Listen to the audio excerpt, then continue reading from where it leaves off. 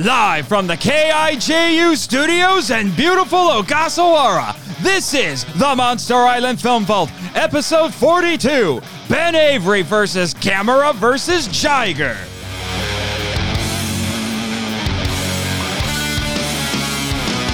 Hello, Kaiju lovers, and welcome to the Monster Island Film Vault, a podcast seeking entertainment and enlightenment through tokusatsu. I am your host, the film curator here on Monster Island, Nate Marchand. And making a long overdue return visit to the island is, honestly, I would call him a podcast philanthropist because he runs a little empire of podcasts. Hey, it's me, Ben Avery, and hey, Nathan, glad to be back on the island. Yeah, I am very happy to see you again, sir. And how goes the podcast empire?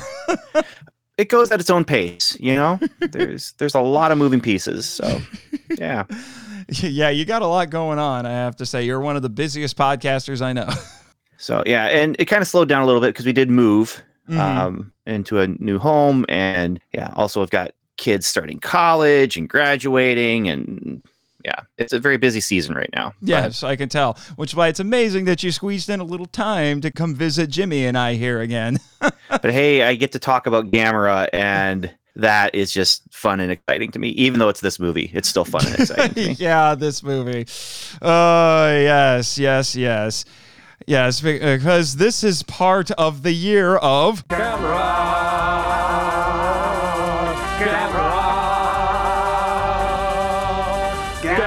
is really neat. Gamera is filled with meat. We've been eating Gamera. Shell, teeth, eyes, flames, claws, breath, scales, fun. Although at this point, I think the Stockholm Syndrome is completely setting in because I think I'm actually starting to like these things. What's there not to like, except for a lot of things? But it's still lovable. Let's put it that way. Yeah, you may not like it, but it is still lovable. Yes. In case you didn't know, listeners, we are here to talk about Gamera versus Jiger. Yeah, I got the moves like Jiger. There, I got it out of the way. The obvious joke out of the way. Thank you, Luke, Jack, I'm very glad that is out of the way now because it's gone. It's done. I don't have to hear it again. Yeah. Oh, wait. Yes, Jimmy, I know. I forgot that. Or would you prefer that? Either one would apply at this point. I've told you the story before, maybe, of when I told a joke at the dinner table and no one laughed. And I said, come on, that was a joke. And my one daughter just looked at me totally deadpan and said, well, you should have done ba-dum-bum, so we would have known.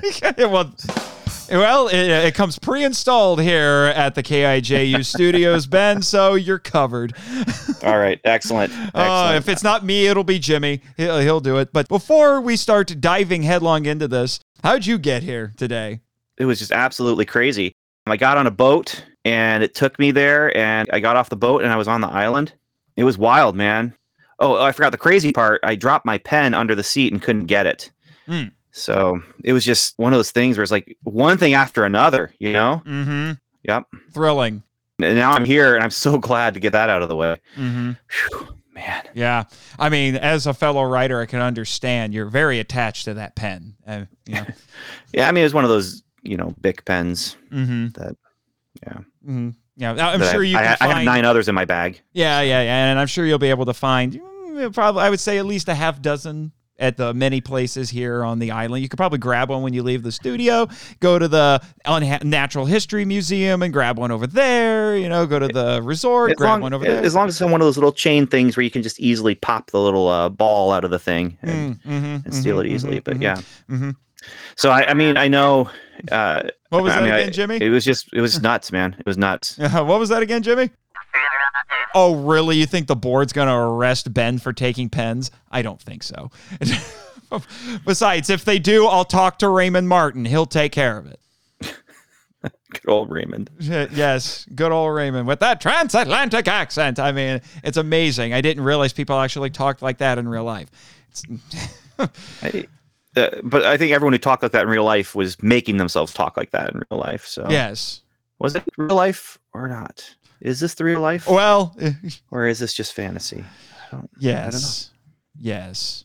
But anyway, and then along those lines, Ben, we will also be discussing Expo 70, because what else do you talk about with this movie? Because it's basically a travelogue for Expo 70. Yeah, they handed this one to you on a platter. It's like when they're making this movie, they said, in the future, when someone is talking about these movies and needs some sort of historical context to have conversation about, this will work really well. I think, yeah, they just handed it to you on a platter. And actually, some pretty interesting stuff. I didn't do a deep dive, but I did look into, like, wow, what was going on? Why were they doing this? Why was it so important? Yes. But before we can do that, I am contractually obligated to read Jimmy's entertaining info dump. So that will play. And then through the magic of podcasting, because you are quite familiar with the magic of podcasting, Ben, I know you are. In fact, you introduced me to the magic of podcasting. It's a magical place. It's a magical place, just like Tahiti. We will slip away while that plays and go watch the movie in the screening room.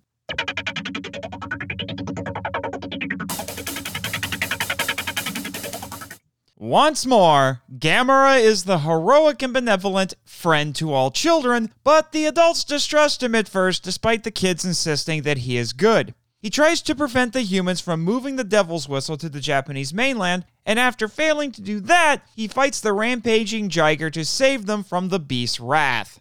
Jiger is an ancient and vicious demon of legend from the continent of Mu. She pursues the Devil's Whistle because it keeps making a noise that causes her tremendous pain. Implicitly, it seems she implants an egg into Gamera to kill him and to reproduce. The baby Jiger is her parasitic offspring who is concerned solely with survival. The smart and defiant Hiroshi Kitayama and Tommy Williams are the Kennys of this film. After witnessing two of Gamera's fights with Jiger and trying to suggest ways to help Gamera after he is parasitized, they steal a yellow submarine and pilot it into the big turtle to save his life so he can kill Jiger. Susan Williams is Tommy's precocious and scowly younger sister who spends most of the movie tagging along with her brother and his friends. The absent-minded but supportive Ryosuke Kitayama is Hiroshi's father, who is building a yellow submarine for Expo Land and later advocates for Hiroshi and Tommy when they take matters into their own hands to help Gamera. Miko Kitayama is Hiroshi's friendly and overbearing older sister who, when not flirting with her boyfriend, is either chastising members of her family or trying to keep them safe. The intelligent and instructive Keisuke Sawada is the aforementioned boyfriend, an archaeologist working with Expo 70 who spends most of the movie collaborating with officials about what to do about Jiger. The human and kaiju plotlines are at first separate, but once Gamera appears, the plotlines become unified. The humans then spend their remaining screen time combating and or assisting the monsters. While the adults at first don't trust Gamera, for some reason, Jiger is the problem. Gamera tries to prevent the Devil's Whistle from being excavated, thereby keeping Jiger asleep, but fails. Gamera fights Jiger the first time, but is immobilized when Jiger impales his limbs with solid saliva missiles. The JSDF engages Jiger in the middle of Osaka, but Jiger destroys them with her magnetum ray. Gamera then battles her for a second time, but Jiger stabs him with her tail stinger, planting an egg inside the big turtle. An array of giant speakers is used to keep Jiger at bay while she sleeps when it's learned she's vulnerable to low-frequency sound waves. The problem is solved by Gamera with some help from the humans. Having revived after Hiroshi and Tommy killed the baby Jiger, Gamera fights Mama Jiger a third time.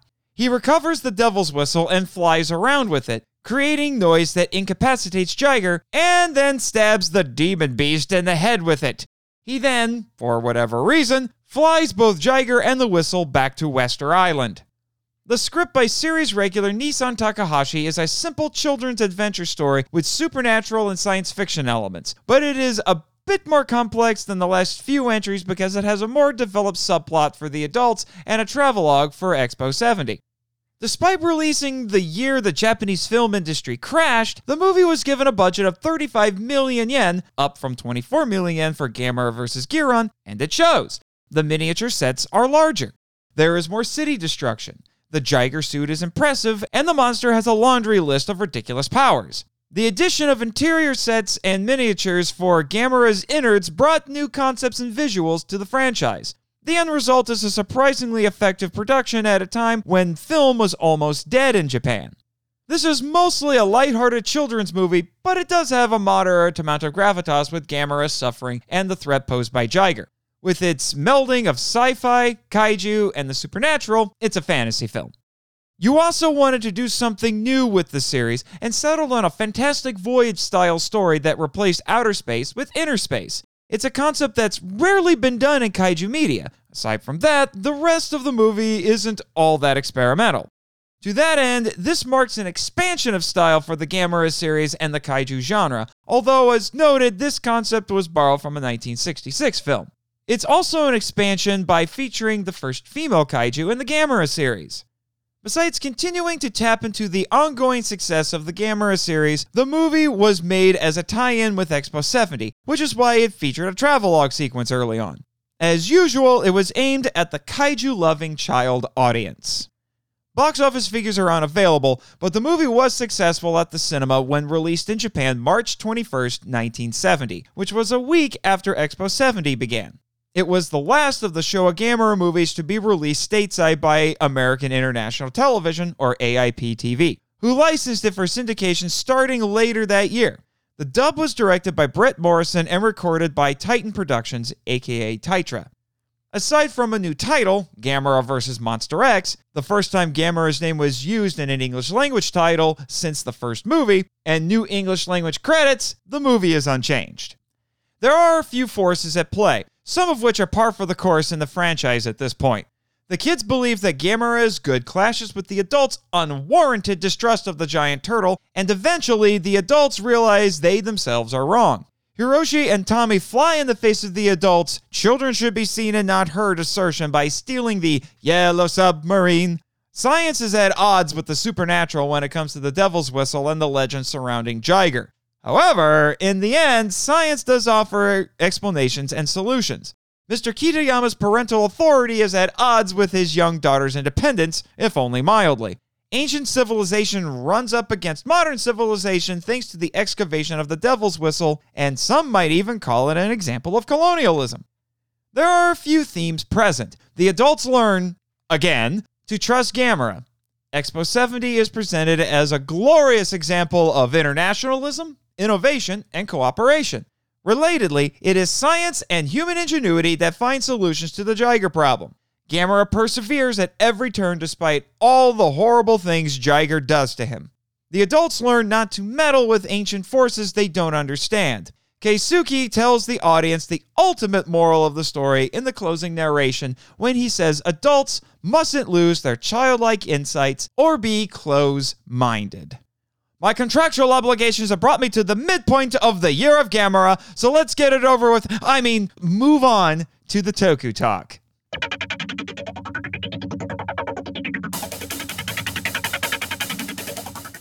All right, Ben. Now, as has been happening quite a bit this season, because, again, mandated by the board, whenever there was one of these Gamera movies that was riffed on MST3K, I didn't get to watch the MST3K episode, but my guests got to.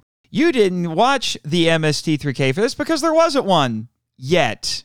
Did you hear the big news? I did, and I did not take part in the Kickstarter, so I'm hoping there's other ways to get into to watch that. Oh, you'll be able to subscribe to Gizmoplex. It'll be okay. All right. Yeah, I've looked into it. I did throw them a little bit of money, but I'm looking forward to it. But yes, ladies and gentlemen, in case you didn't know, this is one of the 12 movies. Gamera vs. Jiger is going to be on the next season of MST3K, and I have to admit, I'm pretty excited because as Luke Giaconetti mentioned in the previous Gamera episode that we did, contrary to popular belief, Joel Hodgson and the rest of the guys over at MST3K actually like these Gamera movies because riffing them helped make the show even more popular. So I'm not surprised they're going back to the Gamera well. Yeah, well, and why not? I mean, there's a complete set, right? Except for this one, and I mean, Virus and Super Monster. Yeah, and one of these is not like the other, and that probably doesn't deserve it. Yes, Jimmy, I know. Virus is not like it because this movie is not about an exciting chapter of your childhood. We get it. Moving on.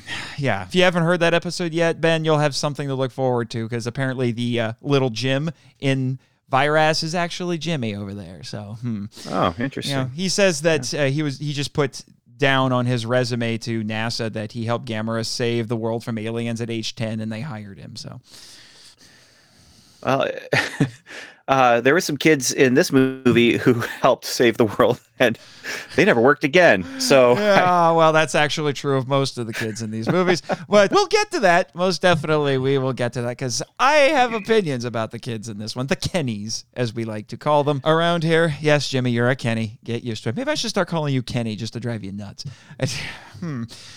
Now, this is something that I will be discussing in a bit more detail in a future episode. But, Ben, did you know that this movie actually came out the year the Japanese film industry crashed? I did not know that, but I figured it was around in there. But Yeah, 1970 was not a good year for Japanese cinema. A lot of terrible things happened. Eiji Tsuburaya died. Kurosawa almost killed himself. Yeah. So the fact that this movie actually had a slightly larger budget than the last couple of Gamera movies is a bit astonishing. And you can tell that they threw more money at this because they got bigger sets and more explosions and all kinds of fun stuff. Throwing that money up on screen. yeah, and you can almost see the money on the screen, almost. Yeah. Although director Noriaki Yuasa actually did say it wasn't that much higher. And I'll say, watching it this time around, I watched it twice. I watched the English dub, and I did watch the Japanese original. Oh, wow. And You've been busy. yeah. It's a solid and competent kaiju film. That's kind of my end spoiler review of this. But yeah, it's no Godzilla, but no, it does the thing it needs to do. Special effects, monsters, story, gimmick.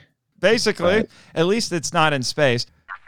Oh, calm down. I know you love the space ones, NASA boy, but yeah. But actually, I found a quotation here from Noriaki Yuasa. You're talking about gimmicks. He was desperate to find a new gimmick to do with this movie. He actually said, I thought about what I could do that was different because I felt like I had done almost everything I could with Gamera before. Well, I don't know how different it is, but okay. Well, just to get some of the inspiration for this movie out of the way, this actually was inspired a little bit by photo features of ancient ruins and Easter Island. Get it? Because Wester Island? Oh, man. When they first said that name, I laughed so hard when I heard them. And Wester Island. Yeah. Okay. That makes sense. Oh, my gosh. That makes sense. And also, apparently, there's 2 Stonehenges. In this universe. Yeah. Because that was not Stonehenge as they were going through all those photos. But yeah, but those were in manga magazines, and these are for kids, and kids love that manga. So they decided, hey, let's do that. And yeah. Well, this does check off a number of things that when I was a kid that I would have been into. I mean, I wasn't reading those kind of photo magazines, but I was reading about things like Stonehenge, Easter Island, dinosaurs, and that was me in late 70s, early 80s. So again, it's not horrible. It's very competent. And so they're hitting those definitely for kids little topics and stuff like that. Well, another kind of it's kind of interesting. Some of the sources I was looking at doing my research on this film actually argued that even though it's following some trends, obviously, there's some interest in ancient ruins and all of that, but they also said maybe it actually beat some other movies to the punch with some things. In fact, it actually said that the supernatural was starting to get more popular at this point, late 60s, early 70s. And one guy, it was actually August Ragone, on his intro on the new Blu-rays for these movies, argued that this is a little bit similar to, of all things, The Exorcist. Okay. Because of the devil's, Tell me more. Because of the devil's whistle. Okay. Because they go off and they find it, and then it unleashes this curse on things. He didn't go into a whole lot of detail, but I'm guessing he's also probably thinking of the opening of The Exorcist when they're at the archaeological site. It's probably what he's really talking about. Yeah. Okay. Okay. I don't think the devil's whistle is quite Pazuzu, but sure. Yeah, and I don't think, because when was The Exorcist? That was the late mid to 70s, late right? 70s, if I remember correctly. Yeah. So I mean, I'm pretty sure that the makers of The Exorcist weren't looking at this and looking for inspiration. But I'm going to take a wild guess and say no. yeah. I mean, it's always possible. Yeah, but I guess there was an occult boom at the time. I'm not sure. The occult boom came later in the 70s for sure, but I didn't know if it was really, maybe it was starting at this point. I don't know. I wasn't around. Yeah, and I wasn't there for the beginning of any of that. So yeah, if I was too young for it. Well, I will say this. At least the movie has the small mercy of only having a wee bit of stock footage, and it's just at the credits. Yeah, no, and they're giving you a greatest hits a little bit there and saying, you know what you're going to expect? Hey, you remember this? You like that? You're going to love this because we're going there again. Mm-hmm. Although I swear that there's a quick bit of stock footage later on when they're showing people hiding underground. I'm pretty sure that was from Barugan. Okay. If you're talking about the scene I think you're talking about, I've got a very, very sarcastic note about that one. Oh, what is it? Just give it to us now. Well, that's where the police guys are like yelling down the stairs, everyone, just stay calm. He's yelling this to a room of people who are being absolutely silent and completely still.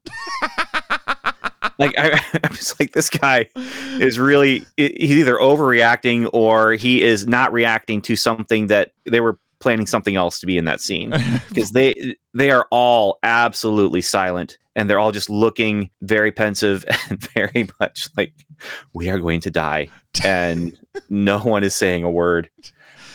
Oh man. Well, and speaking of greatest hits, we actually have some more callbacks in this movie to previous Gamera movies. We have another yellow submarine, just like yes, Jimmy, your favorite one. And relatedly, we also have another appearance by Kanomura. You might know him better as Cornjob. This is great. I mean, my kids have only seen the Mystery Science Theater versions of any of these movies. Mm-hmm. I haven't made them watch the real thing and don't plan to unless they ask to. And I don't think they're going to ask to. But as soon as he came on the screen, wait, is that Cornjob? Is that him? It's like, yeah.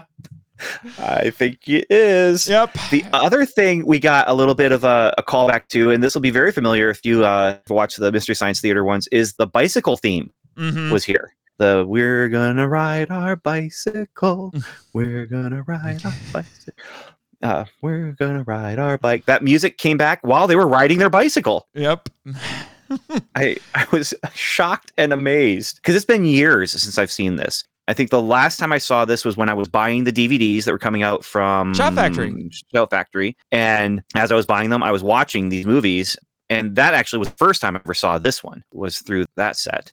I didn't even watch this one on my public domain box set I got years and years with ago. Gamera versus Monster X. Yeah. Which is funny because actually, it's possible I may have watched it, but it just washed over me and I didn't even realize what I was watching. But so there's a lot of stuff that I'd forgotten about this movie. In fact, I probably forgot more than I ever remembered. You know, like it was just, again, I think it just washed over me the first time. But yeah, I was amazed that they brought back the bicycle theme, even more so that it actually happened during a bicycle scene. So. Yeah, which is, I'm glad that you brought up the score in this. This is something I actually neglected to mention when I did the Gearon episode, which was the previous Gamera episode of MIFE, which is composer Shunsuke Kikuchi. He has unfortunately passed away recently. In fact, not too long after I published the episode, it was announced that he had passed away, and I felt like it should be mentioned. He did a lot of work. He worked on Gamera, he worked on Kamen Rider, and a bunch of anime. He's really well known for his anime scores. I think the one he's most noteworthy for is, I think he worked on at least Dragon Ball, maybe even Dragon Ball Z. Don't quote me on that.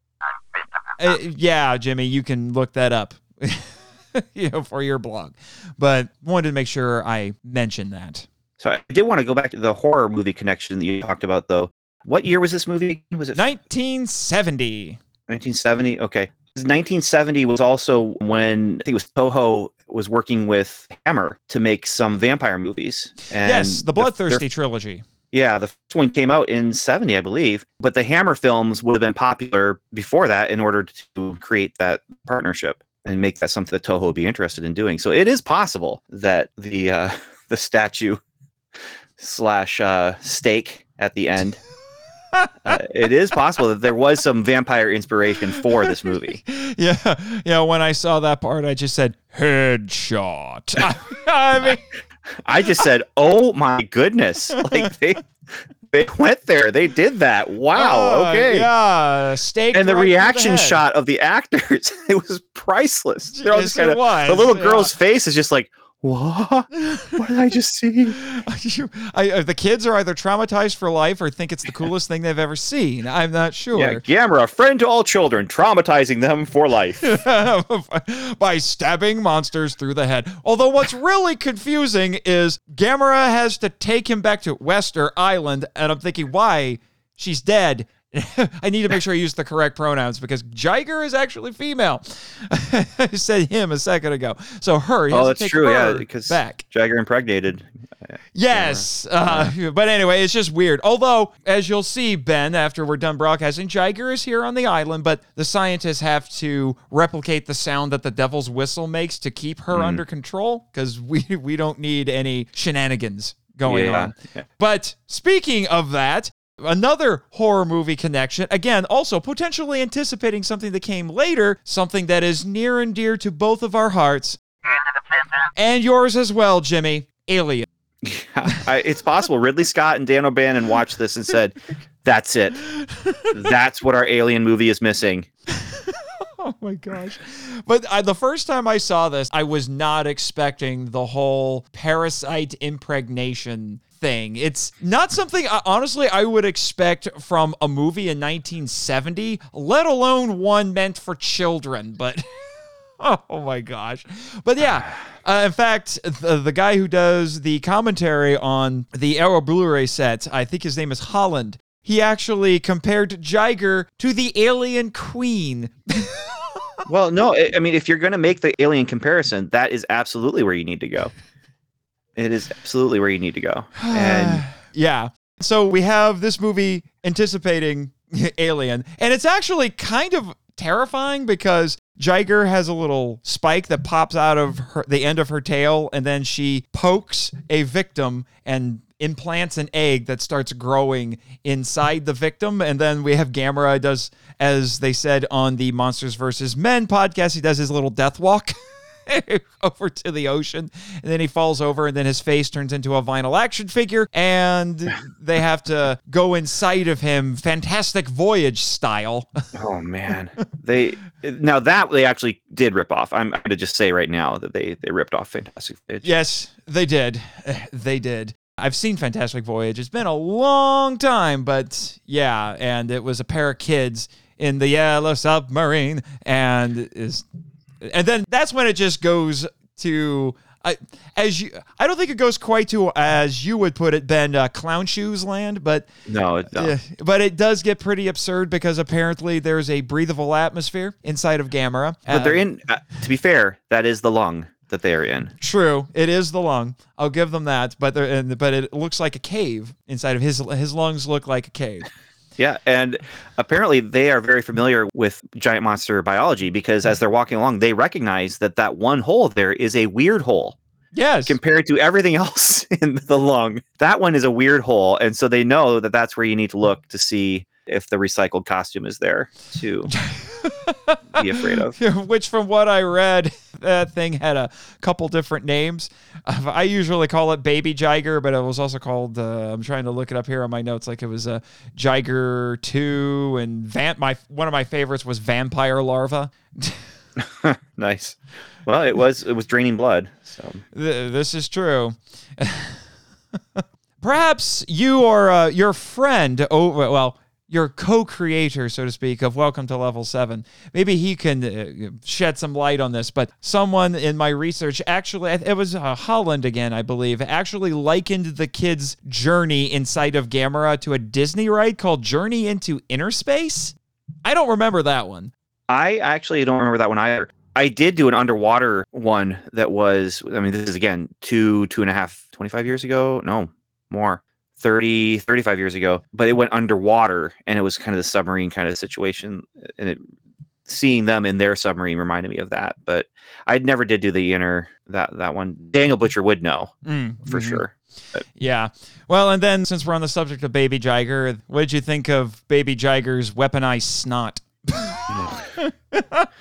I'm just gonna say that is one of a couple different unfortunate things in this movie because yeah. Baby, at least Mama Jiger. Not kidding you. There was actually a magazine that called the Mama Jiger version of it "Solid Saliva Missiles." Well, I mean, if the baby's shooting liquid saliva, then it only makes sense. But and then we had the Oscar caliber suit acting performance on Baby Jiger. I mean, slow clap to that, man. That death scene was really death by telephone. Now, it's like they killed the Baby Jiger with the first ever cell phone. That's really what it is. No, I mean, it was a radio transmitter or transceiver, but at the same time, it's two children killing another child. It's awful. There's a lot of things in this movie that if you think about it too much, and you probably shouldn't, but that's what you do on a podcast, right? Yeah, that's exactly it's what pretty we do, disturbing, especially on this podcast. But oh man. But does it really I don't know when it's appropriate to talk about suit acting, but I do want to talk about the Gamera performance that we get as well. Oh yeah. What'd you think of that? I gotta admit, I really felt sorry for poor Gamera in this one. Well, okay, so there is some elements of just tragedy. If you don't have empathy for Gamera in this movie, especially when he's pierced through with the saliva missiles and can't pull his limbs in to be able to fly away from being upside down on his shell, it's really effective. But the suit performance, and I'm blaming this on Gamera. I feel like Gamera is just in this for the paycheck for this movie. I feel like he's brandoing it. Like he's coming on. He's like, you got me for 3 days, man. 3 days, and I'll read the script before I go on. It's okay. I don't need to know my lines. Give me some cue cards over there. And I can't pronounce Krypton. Like he's just feel like he's just walking through this movie kind of in slow motion, like he just woke up after a bender the night before. Like it's just come on. Well, after everything you have to go through, I think I would go get drunk a little bit too. I'm just saying. Although maybe I don't know. Gamera has been declared king of the monsters by the the powers that be at the board of directors, which has caused nothing but trouble. Let me tell you. And maybe he goes and hangs out with Kong and gets into the red berry juice. I mean, Kong has a reputation for having a little bit of a drinking problem, but yeah. Now he's a professional, so he's not coming to the set inebriated, but he's just not coming totally ready. I feel like, and he's crawling.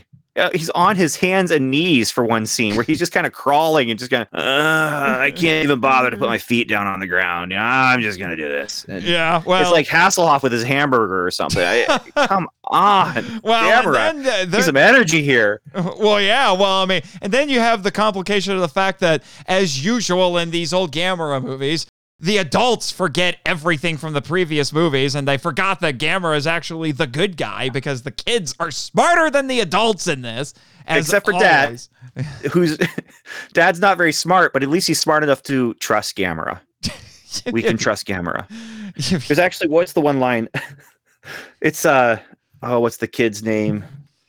Hiroshi? No, Tommy? Tom. Yeah, Tom. the token Tom's white like, hey, kid. it's Gamera. He's coming. He's going to help us. And his dad says, you dummy. Don't trust a monster like that.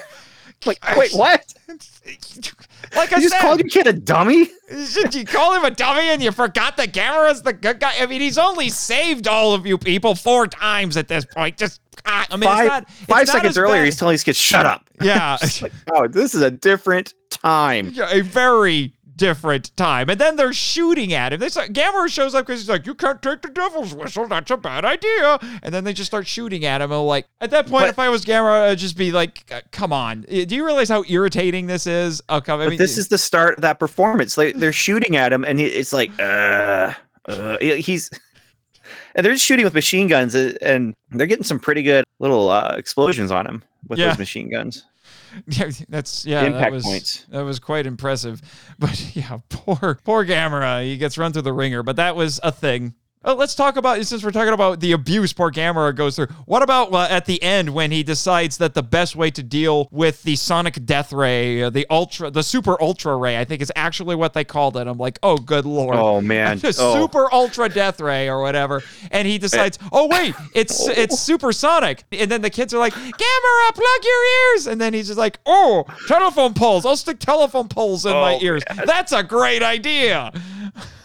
I am cringing in my seat the way I do when I see like a bone break on TV. I'm just like, oh, he's sticking, because this goes way in. And then at the end, I think it's Susan yells out, like, I hope your ears get better. Yeah. Well, and the funny thing is, again, according to the commentary on this movie, turtles actually don't use their ears much. Well, they certainly don't have ear holes like that. Well, yeah. According to him, he said they hear low frequency sounds, but they rely more on sight and smell. Unless you're Gamera. I mean, okay. Oh, which is another funny thing. I love this line.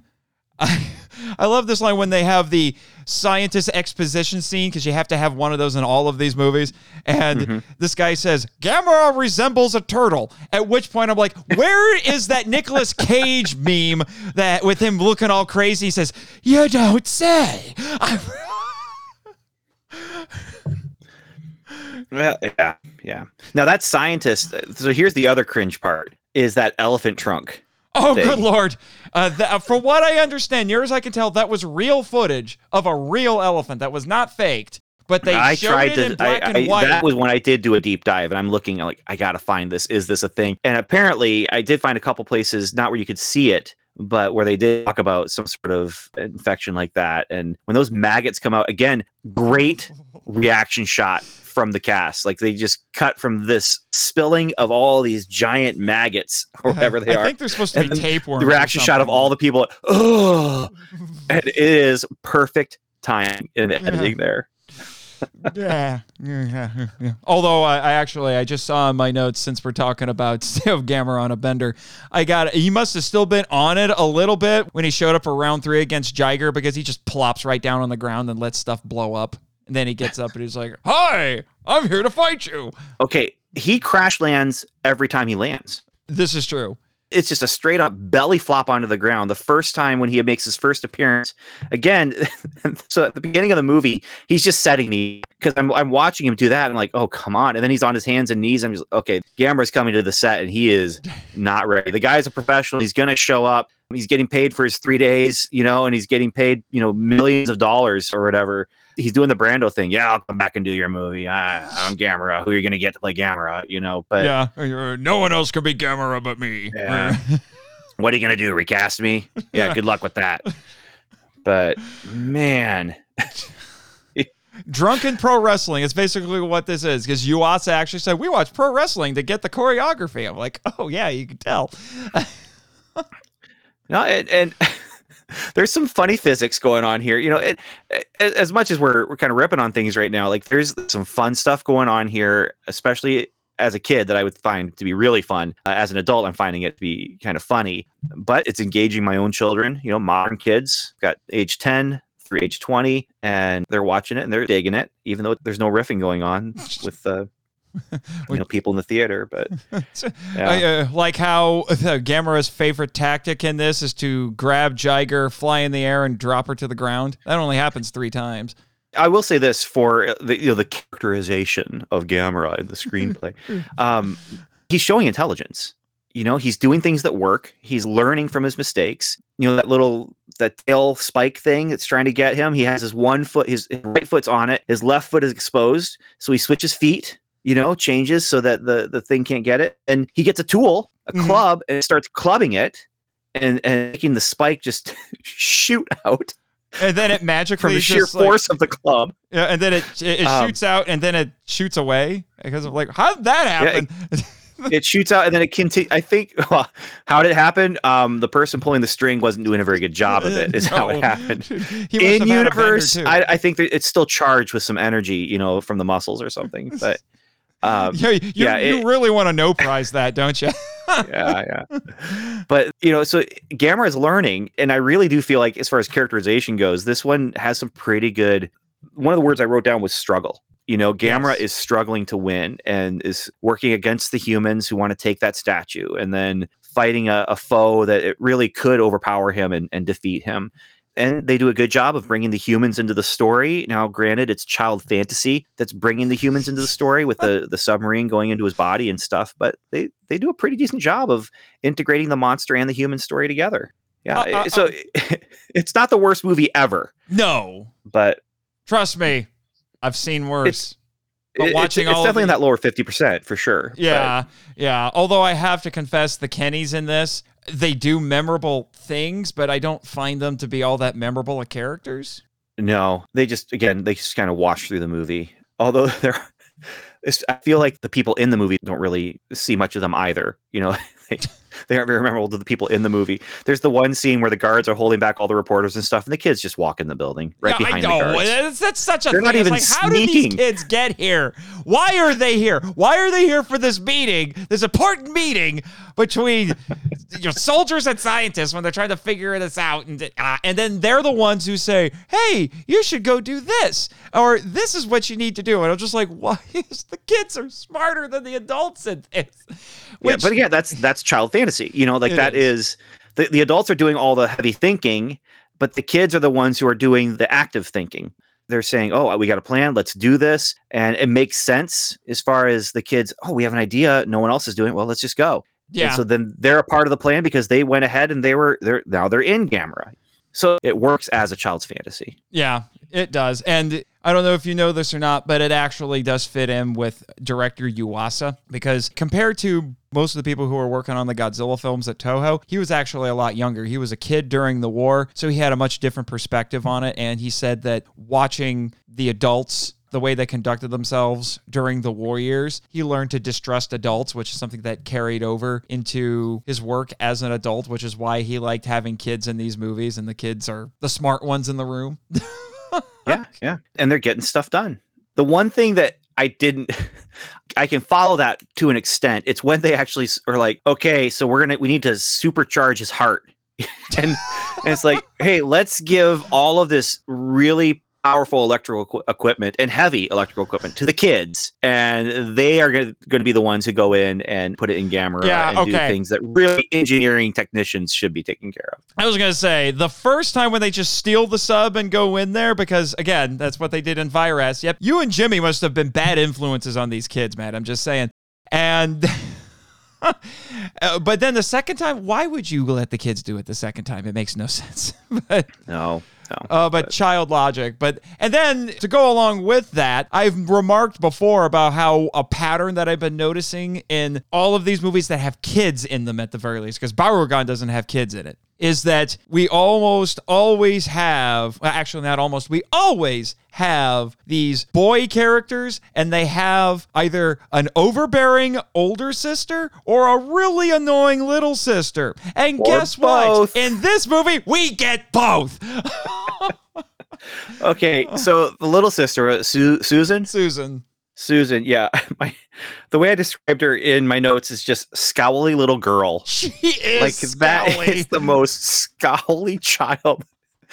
She does a really, really good scowl, even when she's kind of playing happy. But man, she's like a 90s comic book character. She's just always scowling. And then there's the older sister who, she's doing what she's got to do, taking care of, her little brother. Mom's not there. But one of my favorite scenes with her was when she's obviously the one who's running the house, and yeah. They're all getting ready to leave, or they're all in the house, and Jiger's there, and Gamera is coming, and the kids are like, let's go. And she's, "No, stay here. It's not safe out there." And Dad just says, "Gamera's coming. Let him go." It's like, wait, what? No. And so they go. Gamera loses, so she has to run out there and get them. Like, get back inside. It's not safe out here. Oh my gosh. She's basically the surrogate mom at this point. Oh, absolutely. Especially with that dad who, there's a couple funny pratfalls that he does, and some, where they drop the. Well, Kanomura was a comedic actor, so it makes sense. Well, and I feel like they're giving him a few things to do here, but his character doesn't warrant the stuff that they could have him do, because I mean, you see him do a lot more and a lot better, I feel like, in his previous movie. But, oh, yeah, I would say so there. but Although in this this character one- gets a little bit more to do and is a little more But- fleshed out. Well, this one's subtle, though. It's kind of like it's not front and center. You know, when they're like moving some stuff in the house and the kids are holding one side, he's holding the other, and they just drop it to go run and look at something. You're watching the kids, but if you're watching the whole scene and you see him, he falls, you know, and it's a funny fall. They drop the hatch on the submarine on his head at the beginning of the movie. Yeah. You know, it's just little things like that where, yeah, he's got the chops for the comedy, but there's not a lot for Yeah. him. Although Daddy Khan actually does get a little bit of something on her because the cute young guy shows up and and he's all like, oh yeah, you got a thing for him, don't you? And she's like, oh, leave me alone. And I don't blame him. I unfortunately can't remember the actor's name offhand, but that guy went on to become a Kamen Rider a couple years later. So Oh, okay. yeah, Kamen Rider X, if I remember correctly. So I don't blame her. My pseudo sister clone thinks Kamen Riders are dreamy, so I guess. Yeah, it's standard. You know, this is all stuff we've seen before if you've seen these movies. If you've seen 3 of these movies, you've probably seen everything you're going to see in this movie before, except for some of the struggle stuff, some of the fight stuff. They do manage to get a few new things in, and then there's the elephant trunk. You haven't seen that before in a kaiju movie. Yeah. Oh man. Oh man. Yeah. I don't know if I mentioned this before, but they had to show that in black and white because they thought the footage was too graphic. Well, if it's fake, my older son was convinced. He's like, it's fake. You can see lines, you know, and I'm just like, no, I think that could be real. Like the lines that you see. Have you ever seen elephant's trunk? I think that could be real. Now, I'm not convinced one way or the other. Either way, it's really gross. That's Yeah, might be one of the the standout moments of the movie, and it doesn't have anything to do with anything else. So, other than them trying to explain what is going on with Gamera, and I'm not 100% sure that quite applies, but we'll go along with that. But looking at my notes just to grab a few more before we move on to the next segment.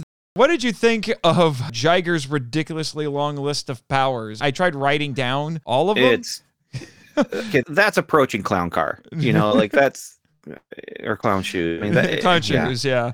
If you want clown car, watch Ultraman Taro. Their vehicles literally look like clown cars.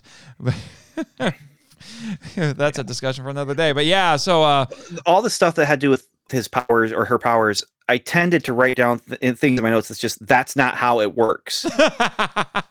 Like the suction thing. Where things just force. I mean, I'd rather they not say suction, and maybe suction was from the English dub because I don't remember it being in the Japanese subtitles. No, I think it was supposed to be magnetic powers. Okay. I'm like, wait, so Jiger is Magneto, or is she using the Force? That was Jimmy's theory, was that it was the Force. No, absolutely, but Sith Lord Jiger, Darth man. Jiger. Even if it's magnetic, like that's not how it works, It's and then Jiger can fly at least for short distances with jets behind her head. I don't think that she's flying. By the way, I think she's just jumping high and jumping far. Because if you notice, every single time she quote unquote flies, she goes up and comes back down. Yes. I don't think she ever was flying. Yeah, and then we already mentioned the Sonic Death Ray, which apparently has the same effect as Hedera, but this predated Hedera by a year, so... So this movie is just prescient. I mean, this movie is just it's prophetic, looking into the future and predicting the alien, predicting Hedera, predicting the Exorcist. Yeah, and then Gamera is predicting Marlon Brando's performance as Superman. Yes, Jimmy, it might very well be just like in Singular Point, because apparently that is a thing in Singular Point, is somehow predicting the future, at least according to the newest trailer. I'll talk with Jet about it afterward. And then we mentioned the solid snot missiles, which actually reminded me a little bit of I don't think this was his name. I think this was his name, but a character from X-Men Evolution named Spike. Mm-hmm. I think that was his name. And then obviously we talked about we talked about the alien queen tail. So yeah, Jiger's just ridiculous. Yeah. It's absolutely ridiculous. But what'd you think of the Kingdom of Mu in this? Yeah, that was a interesting little plot device. I'm going to the effects on that. They used every camera trick that they could in their cheap bag of camera tricks, but it did not look great to me. The matte painting didn't look like it belonged with the actors. Kingdom of Mu, the kind of thing. Again, check that box off when I was young. Atlantis stuff, like Lost Civilization things. If I had watched this on a Saturday afternoon, I would have totally dug it. Well, it does make some sort of sense because obviously the Kingdom of Mu was in Atragon, which was a Toho film about 10 years before. Okay, so I was going to ask, is if, because it sounded familiar, so we've seen things that were talking about a Kingdom of Mu before? Yeah, Atragon. From 1963. That was a Toho film. One of my favorite Toho films, actually. So the Kingdom of Mu was in that. They actually invaded in that one, and they had a dragon god named Manda. So yeah. That's a great puppet kaiju. Oh yeah, wonderful kaiju. And then you had something very similar in, yes, Jimmy, your sidekick's debut movie with Seatopia and Godzilla vs. Megalon. And then Atlantis is, in the Showa movies, the implied origin of Gamera. And then when you get to the Gamera trilogy in the 90s, he was made by Atlantis, and Mu is very similar to the story of Atlantis. So there's some interesting connections going on with all of this. So my question is Mu some sort of Japanese myth, or is it something that they just made up? No, it's not made up.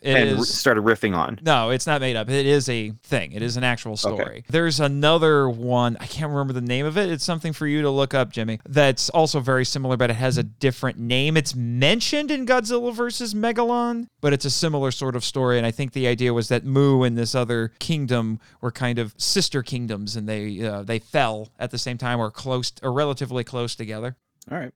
But it's kind of one of those things where the story of a continent sinking in the ocean that story's floated around into different cultures. But Atlantis is considered the first of those stories, if I remember correctly. I'll be doing research on Atlantis for some of the later Gamera films, obviously. So you'll get to learn a bit more about it then. Now, I'm more interested in finding out the history of Wester Island. Wester Island. And then they even acknowledge Easter Island in this, too.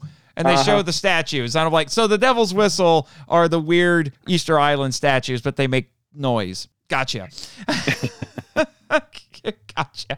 Also, and this was something that Jimmy confirmed for me because I saw it in my research, but NASA has actually experimented with infrasonic sound, and they have shown that it can make people sick. So that's why Jiger was not happy. Yeah, I wrote down the men who became sick when they were allergic to the sound. That's not how allergies work. Okay, you're not allergic to sound. Sound waves can affect you, yes, but that's not how it works. Telephone pole earplugs. That's not how it works. Oh my gosh. Are we having fun yet? Another fun moment was Jiger when she was sleeping, her fake snoring that they had playing. Jiger spends half this movie sleeping. I'm like, at this point, Jiger's not actually sleeping. She's pretending so that no one comes around to wake her up. Like, we do this as parents, we just pretend to be asleep so the kids leave us alone. And we get a few more moments in bed, and I feel like that's what Jiger's doing. Like, just few more moments. They aren't bothering me anymore. Okay. All right, I'll pretend to be asleep. So what you're saying is she's anticipating the baby Jigers to come out of Gamera. So she's like, I'm just going to sleep and I'm going to wait for the baby Jigers, for my little babies, but I'm not going to wake up immediately. And if I can get my sleep now. Okay, it's quiet. I can get my sleep now. You learn to value and to conserve your sleep. So. Clearly. But when apparently your whole purpose is to carry out a curse from a giant whistle. I guess Jiger's a little confusing. I love the explanation for it, though. Like, it wasn't intended to be a whistle. I think that it was accidentally a whistle, and they accidentally found out how to put Jiger to sleep, because he talks about how the hole that goes through it, they poured blood into it. Mm-hmm, it was for blood sacrifice. Mm-hmm. So again, there's some good world building going here. It's not perfect, but it's good. It's good. Trying. And this seems like as good a thing as any to end this segment of the discussion. But that is the moral of the story. Did you catch the moral of the story, Ben? The moral of the story is that a tonsil is not the little thing that's dangling in the back of someone's throat. That's called a uvula. Watch out for the uvula. So it's a girl house? Do you remember? Did you ever see Monster House? I was a line in Monster House. I did not see that, Oh, although I okay. was told that it's a movie I would really dig. Well, because there's a point where the boy and the girl, who are the main characters in that movie, they go into the house and there's something that looks like a uvula, and the girl says, "Oh, that must be the house's uvula," and the boy says, "So it's a girl house?" Well, what was that, Jimmy? That's a joke that's going to really go over the kids' heads, and moms and dads are going to laugh at it. Sure. Yes. Oh, you don't remember now? Oh, that's a first. So, but also one of the adults, it was actually the Kamen Rider X guy, actually tells everybody, what did we learn as grown-ups from all of this? Adults mustn't lose their child's insights or be closed-minded. So there you go. They do actually speak out the moral. It's true. Yeah, because that's what you do for stuff like this. Also, the other moral, you dummy, don't trust a monster like that. Well, that ended up being wrong. So, yeah, that's true. That's true. You know, just like Joel Hodgson said when talking about having all those Gamera movies on the show, in Gamera, we trust. So there you go. Children. Yeah, it's worth repeating because it was in Jimmy's entertaining info dump, but I felt like it should be brought up again. So now it's time to move on to the Toku topic.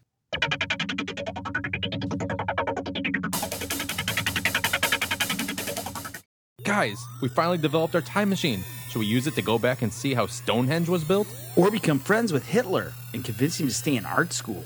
Or we could go back in time and get the comic books we missed. Yeah! The Comic Book Time Machine. A journey back in time to explore comic books. Good and bad. Whether from 7 decades ago or 7 days ago. Join our journey at comicbooktimemachine.com.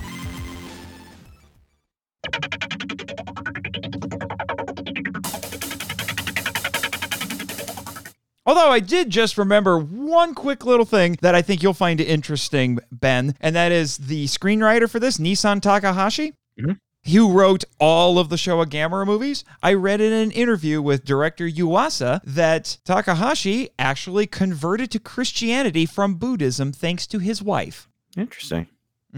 Also, and you would know more about this than me, Stuart Galbraith actually theorized that the Fantastic Voyage thing was also inspired, he thought, by an episode of Lost in Space where they go into the robot. I've not seen that episode, so I don't know. But Lost in Space is Irwin Allen, who also did, was it the Fantastic Voyage TV series? There was a Fantastic Voyage TV series? No. That was something else. It was submarines, but not in the body. What was it? The Voyage to the Bottom of the Sea? Maybe. Jimmy can let us know later.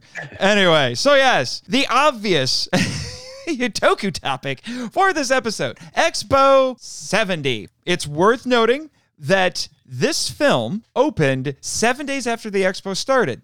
When did the Expo start, you ask? March 15th, and it went until September 13th of 1970.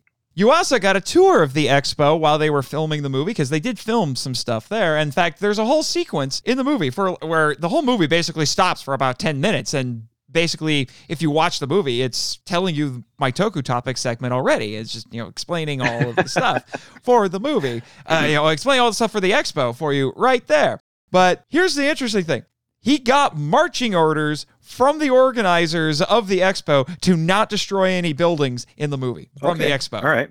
I guess and that's a huge plot point in the movie. Is they like Gamera, stop don't let them destroy the Expo. Don't let it destroy the Expo. And when they're talking about the problem that they have of Jiger, it's not human life. They're talking about the Expo. Yeah. He's getting close to the Expo. We have to stop him. Yeah, the Expo. Did you realize this is a commercial for the Expo?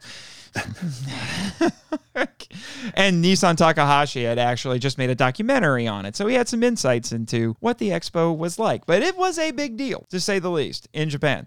So Expo 70 is the shortened version of the name of the event. The full name is the Japan World Exposition of 1970, and it was held in Suita, Osaka, and it was the first World's Fair hosted in an Asian country.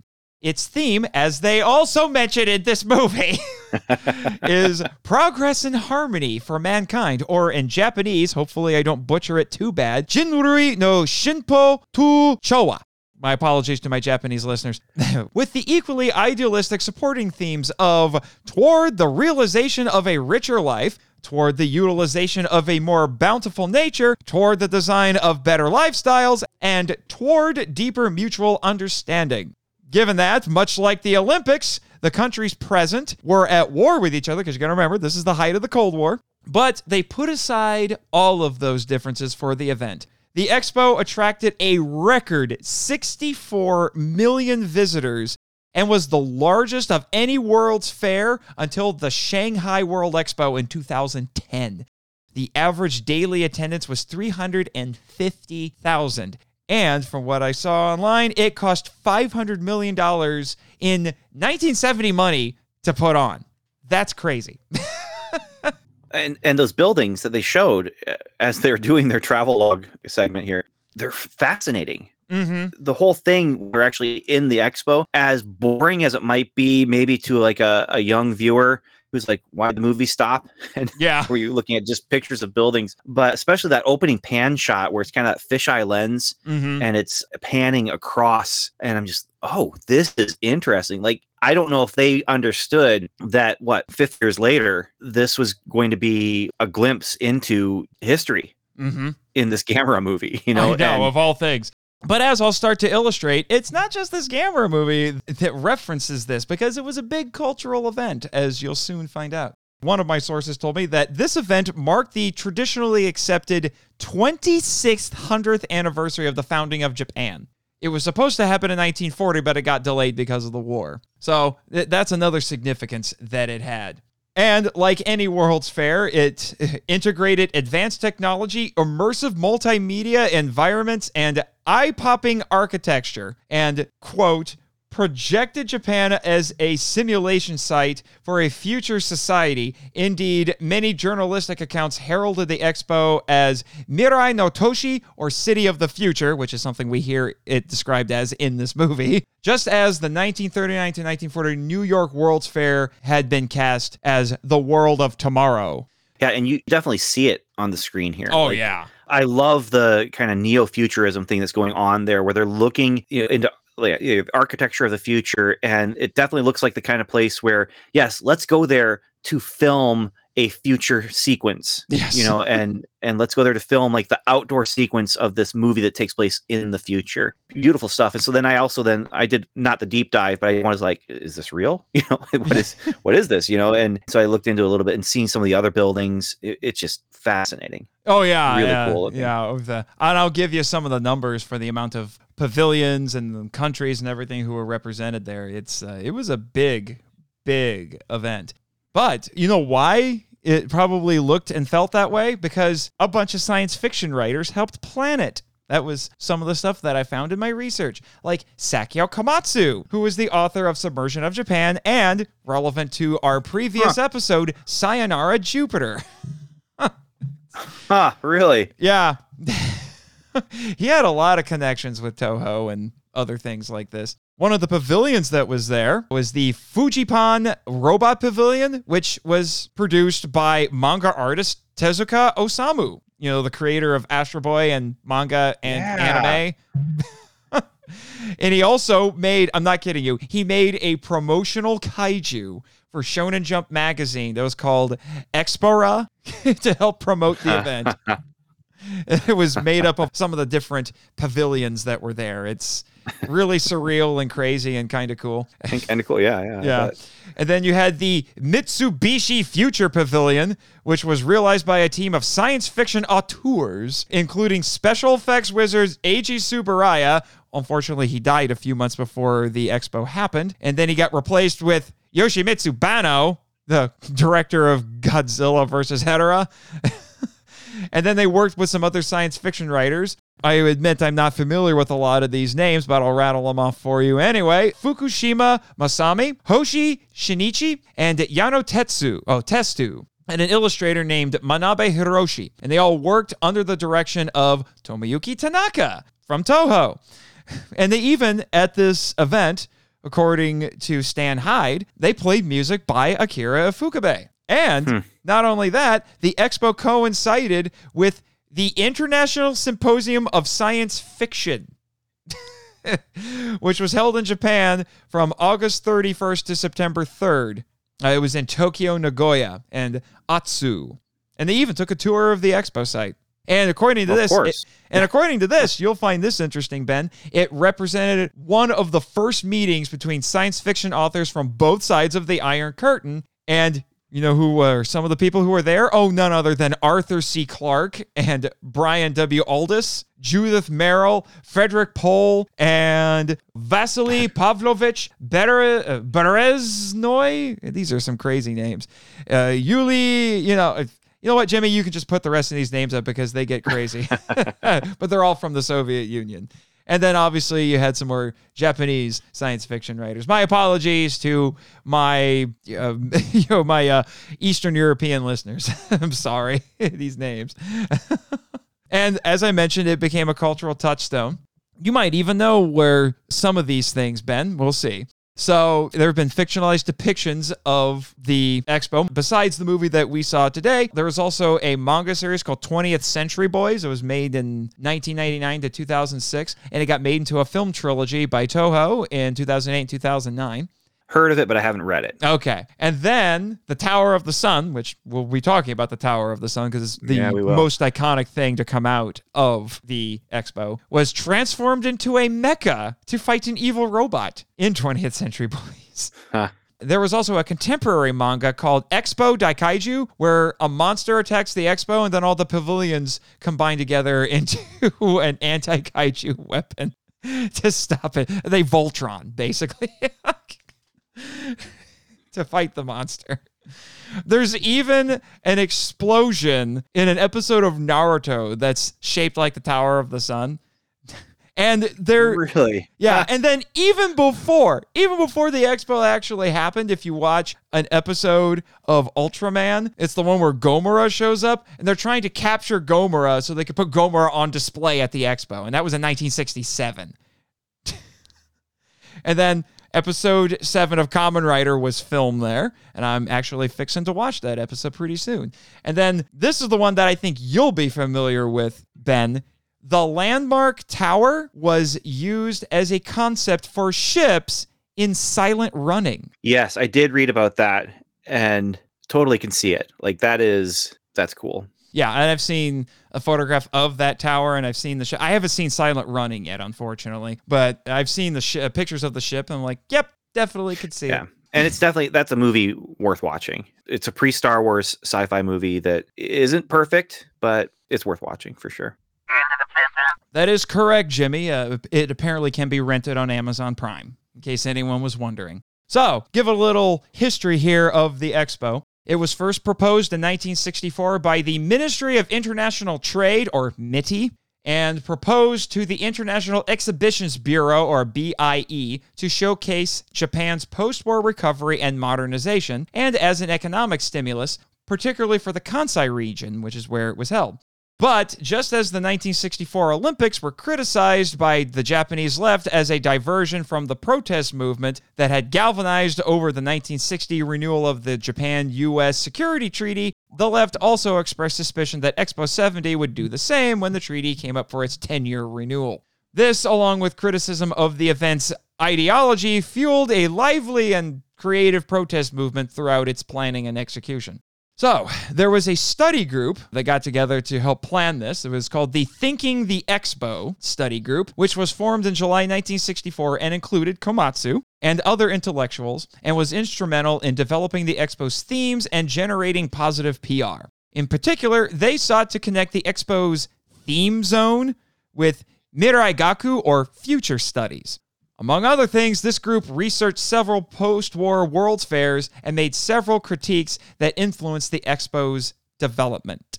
So I've got a few quotations here from one of my sources that talked about this, so I'll read those for you really quick here. It must not simply be a trade show designed to feature Japanese products and economic progress, but instead must have clearly articulated themes to serve as a site for exchange of knowledge and information, including information on such complex global problems as, for example, pollution, material scarcity and distribution, and genetic erosion and diversity. Here's another one for you. Expo planners should not miss the importance of the Expo as the first Asian World Exposition and must emphasize the participation of Asian and African countries. Oh, we didn't talk about the African guy who gave us Jiger's name in this episode, I just realized. Yeah, that's in my notes, but...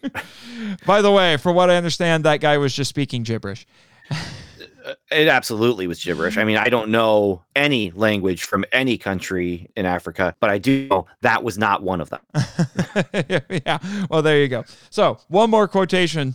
The molding of the expo environment must not be carried out by conservative bureaucrats, but rather planners should give cutting-edge artists and architects free rein to realize innovative visions. So, the event's theme committee wasn't ignorant of the seeming contradictions in its idealistic themes.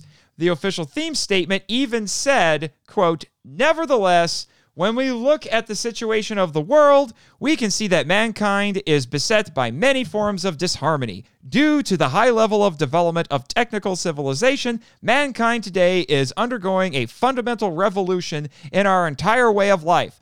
But the many problems that arise from this are not yet resolved.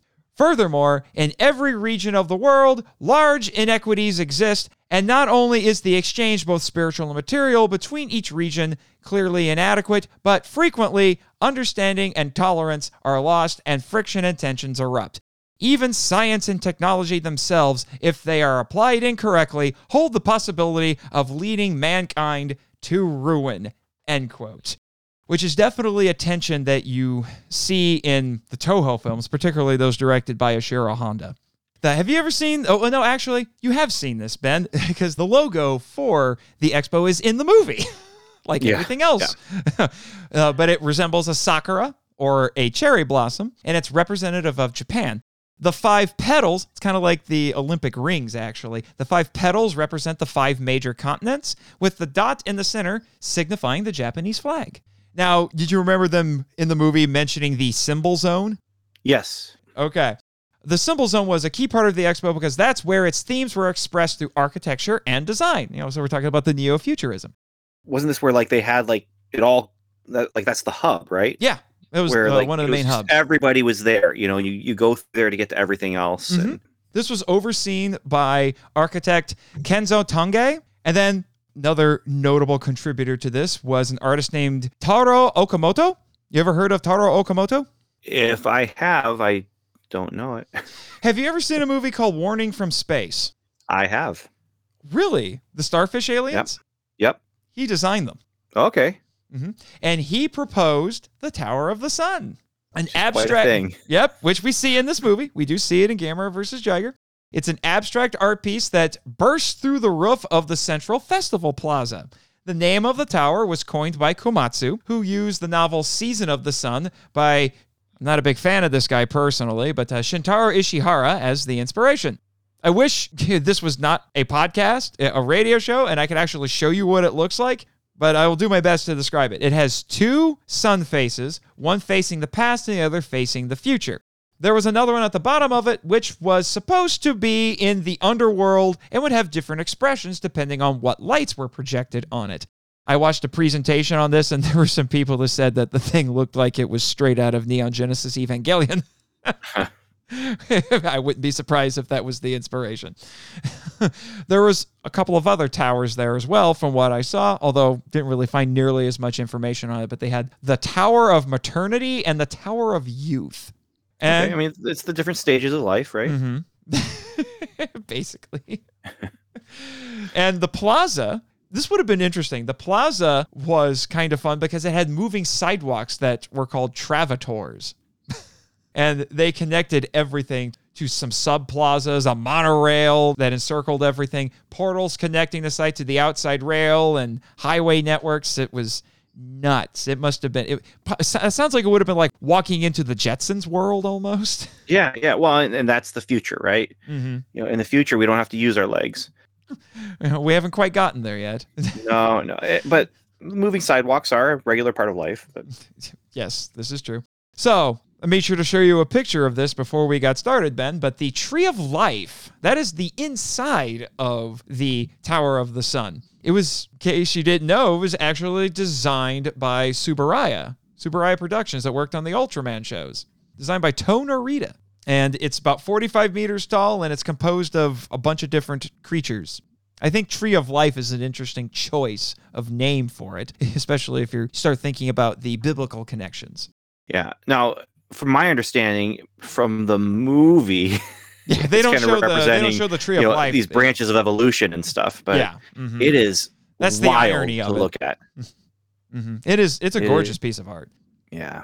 Again, so I don't know about what links you're going to be putting in of the expo stuff, but the one that has the Tree of Life in it that you sent me, when I followed that link, you get to see all the different buildings and stuff. Mm-hmm. And so you get all these different visions of the future, but then that Tree of Life just feels, I guess the big difference is, and what's interesting is it's enclosed in the tower, but it's just super organic. Mm-hmm. You know, and it's just everything about this whole display with the Tree of Life is super organic. And then you have all the other buildings all around that are just very mechanical and futuristic and metallic and electric. You know, like there's just so much to it. There's things that look like flying saucers, and there's just metal beams, you know, and that kind of thing. And so then you go inside the tower and you have this just organic thing that everything else is about mankind going to the future. This is about the earth, the world, you know, and it's fascinating to look at. Yeah, it really is. It's a very idealized kind of humanistic view of the universe, isn't it? Looking to the past and in that way, you know, talking about evolution and then thinking about what could mankind become in the future, continuing that upward trajectory, so to speak. Yeah. But one of the things I love to do is, and there's some really good books that do this that you can find, is just look at what people in the past thought the future was going to look like. And I think it'd be fair to say that us now in 2021, we are absolutely in the science fiction future that 1970 would have been looking toward. And yeah, I mean, I got to admit, we don't look like this. Yeah, I mean, I got to admit, I freaked out a little bit when I came across the original Blade Runner. And it said in November 2019, and I'm like, oh my gosh, it's November 2019 right now. Where's my flying car, right? Yeah, basically. Where are the androids? Where's Harrison Ford? Now, in my research about Expo in the 70s, I looked up Expo Land first because that's what they mentioned in the movie. And that was an amusement park that was built, I think, near this to be kind of like the amusement place for the expo. Mm-hmm. But then I was just looking at it and I was just like, oh, it's not open anymore because they did not recover from some deaths on some of their rides. Oh, really? I didn't see that in my research. Hot dang. Yeah, I thought, well, when I told you that I'd found this, or I told you I'd found some stuff about the Expo Land, I thought you'd also found this. But no, I knew it existed.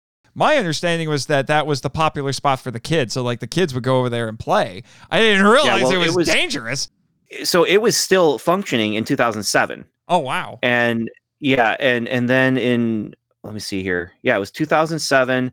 They had a couple accidents and then they closed down for a little while. They reopened. And then in 2009, they permanently closed it because they never recovered from this.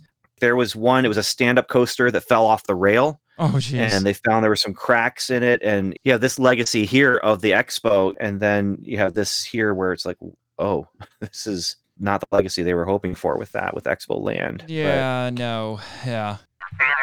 That is a very good point, Jimmy. For those of you who might be interested in learning a little bit more about the history of theme parks, check out episode 28 of MIFV. It's the episode on The Beast from 20,000 Fathoms. All right, so the organizers wanted the expo to not simply be a display of goods, but a site of communication and exchange. To that end, they preferred to call the event a festival about the information age. So I've got a couple of quotations here from my sources. For Tongay, the festival was the interchange of human energy, the exchange of human wisdom and creativity. For Okamoto, festival had a more anarchic, primal valence. The expo is a festival. I don't think that expositions are fundamentally about learning various types of scientific knowledge. Rather, they are a place where surprise and joy are commingled, where old concepts and scientific knowledge are wiped away and tossed aside, end quote. And the symbol zone became that kind of compromise and juxtaposition between the theme of progress and harmony and the concepts of exchange of information and festival. And, as you might expect, there was an emphasis on public spectacle with the, quote, placement of technological event systems designed by avant-garde architect Arata Isozaki, most notably the giant robots. Giant robot, you heard me. Darnay and Deku. And when I saw Deku, I thought of Legend of Zelda, actually. Designed to control lighting, move stage components, and otherwise facilitate expo events. End quote. Fascinating. Wow. Really, Jimmy? You visited the expo when you were a kid and you saw the giant robots. No wonder you love building and driving giant robots now. So they were showing off all the different pavilions from different countries in the movie because, you know, that 10 minutes where it explained all of this stuff for me, if you saw the movie before listening to this, there were 76 countries, 4 international organizations, 1 government, Hong Kong, 3 states, 2 cities, and 2 companies from the United States, 3 provinces from your homeland of Canada. Okay, you moved to Canada. Right. I live there. Not my homeland, but I live there. Yeah. And 1 city from Germany with a total of 100 pavilions at the expo. If I remember correctly, those numbers were slightly different in the movie, but we'll move on. The most popular national pavilions were, no surprise, the American Pavilion, which was an air-supported dome, and the Soviet Pavilion, which was the tallest one there, both of which highlighted the exploration and future development of, yes, Jimmy, to your delight, space. They exhibited, quote, NASA technology, yes, Jimmy, your future place of employment, a moon rock collected by the Apollo 12 astronauts in 1969 in the American Pavilion, which, by the way, that moon rock alone would see 80,000 visitors a day, and a life-size model of the Soyuz 4 and other spacecraft in the Soviet Pavilion. And some of them even had restaurants that served food from their respective countries. Whenever I read or hear about different world expos that have happened, I'm just like, man, I get chronologically jealous of these people who got to go to those things. It's the opposite of chronological snobbery. Yep. Chronological jealousy. You heard it here, folks. That's a Ben Avery original right there. Chronological jealousy. Isn't that just nostalgia, though? No, because this is something I never experienced. Mm. You know, this is something that I look at and I say, oh, if only I could have been there, you know, and see this thing and this, you know, the moon rock and the tree of life, like just experience all of this stuff that was just for its own period of time. Like it was of a time, in this case, of a place as well. Mm-hmm. Well, here's some 6 degrees of separation for you then, Ben. My dad told me that back when he was in the Air Guard, he had the privilege of guarding a moon rock. Now that's cool. Mm-hmm. Yes, it is. And then besides all of the national pavilions, we had some corporate pavilions there as well. So here's a little something from my source for you. Quote, other corporate pavilions, especially the Sanyo Pavilion, Midori Pavilion, and Takara Pavilion, presented visions of future lifestyles and consumer products, including the celebrated, and I'm not sure what they mean by this, the human washing machine? They didn't offer any clarification in my source for this. I'm like, what? Okay. Is that a machine that washes people, or is it humans that are doing the washing as a machine? Yes. I don't understand. I'm glad you're just as confused, Jimmy. or ultrasonic bath pod in the Sanyo Pavilion, while technologies of the future, including flight simulators and wireless mobile telephones, were demonstrated in such pavilions as Hitachi Group Pavilion, IBM Pavilion, and Electronic Communications Pavilion, end quote. So they had the early cell phones there. And you know what else happened at this expo? They showed the first ever IMAX film. Yes, I did read about that. Tiger Again, Child. how fascinating to have been there. Unfortunately, I could find almost nothing on that movie itself, so I have no idea what it is. It's probably just a nature video. Probably, but there's something for you to do, Jimmy. Find out what Tiger Child is about. And you know what else was showcased there? Local area networks, or LAN. Remember LAN parties, Ben? They were fun. I remember them, but I never went to one. Yeah, I didn't really either. I knew more about LAN parties when I would get together with some friends and they would connect. This is back when you would do that before playing online was such a huge thing, but you could connect Xboxes together and play that way. It was basically a LAN party. And you know what else they showed there? It's sort of relevant to the movie. Maglev, magnetic levitation. Yeah. Yep. There you go. Now, I will admit this next point I really only snagged because I'm a little bit attached to one of the special days that it mentions, and I'll explain in a second. But, quote, during the period when the expo was held, 73 national days and 15 special days occurred. Their Imperial Highnesses, the Crown Prince and Crown Princess of Japan, attended a special ceremony held on Japan Day on June 29th. And I bring that up because June 29th is my birthday.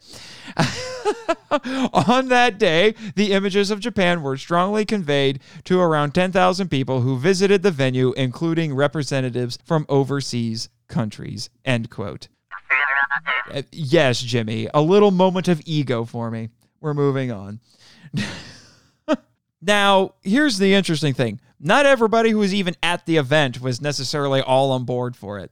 Because some people who were there said, this is really idealistic, but it's not necessarily going to hold up. Sub-producer Noburo Kawazoe created what he called the Wall of Contradictions that included photos and photo collages addressing nuclear war and environmental damage, among other issues, that could be part of mankind's future.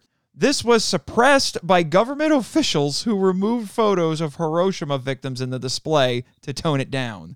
Yeah, I could see that kind of harshing the celebration vibe. Yeah, definitely. Wow, yeah. Now, here's something that's really cool. You'll probably find this interesting, Ben.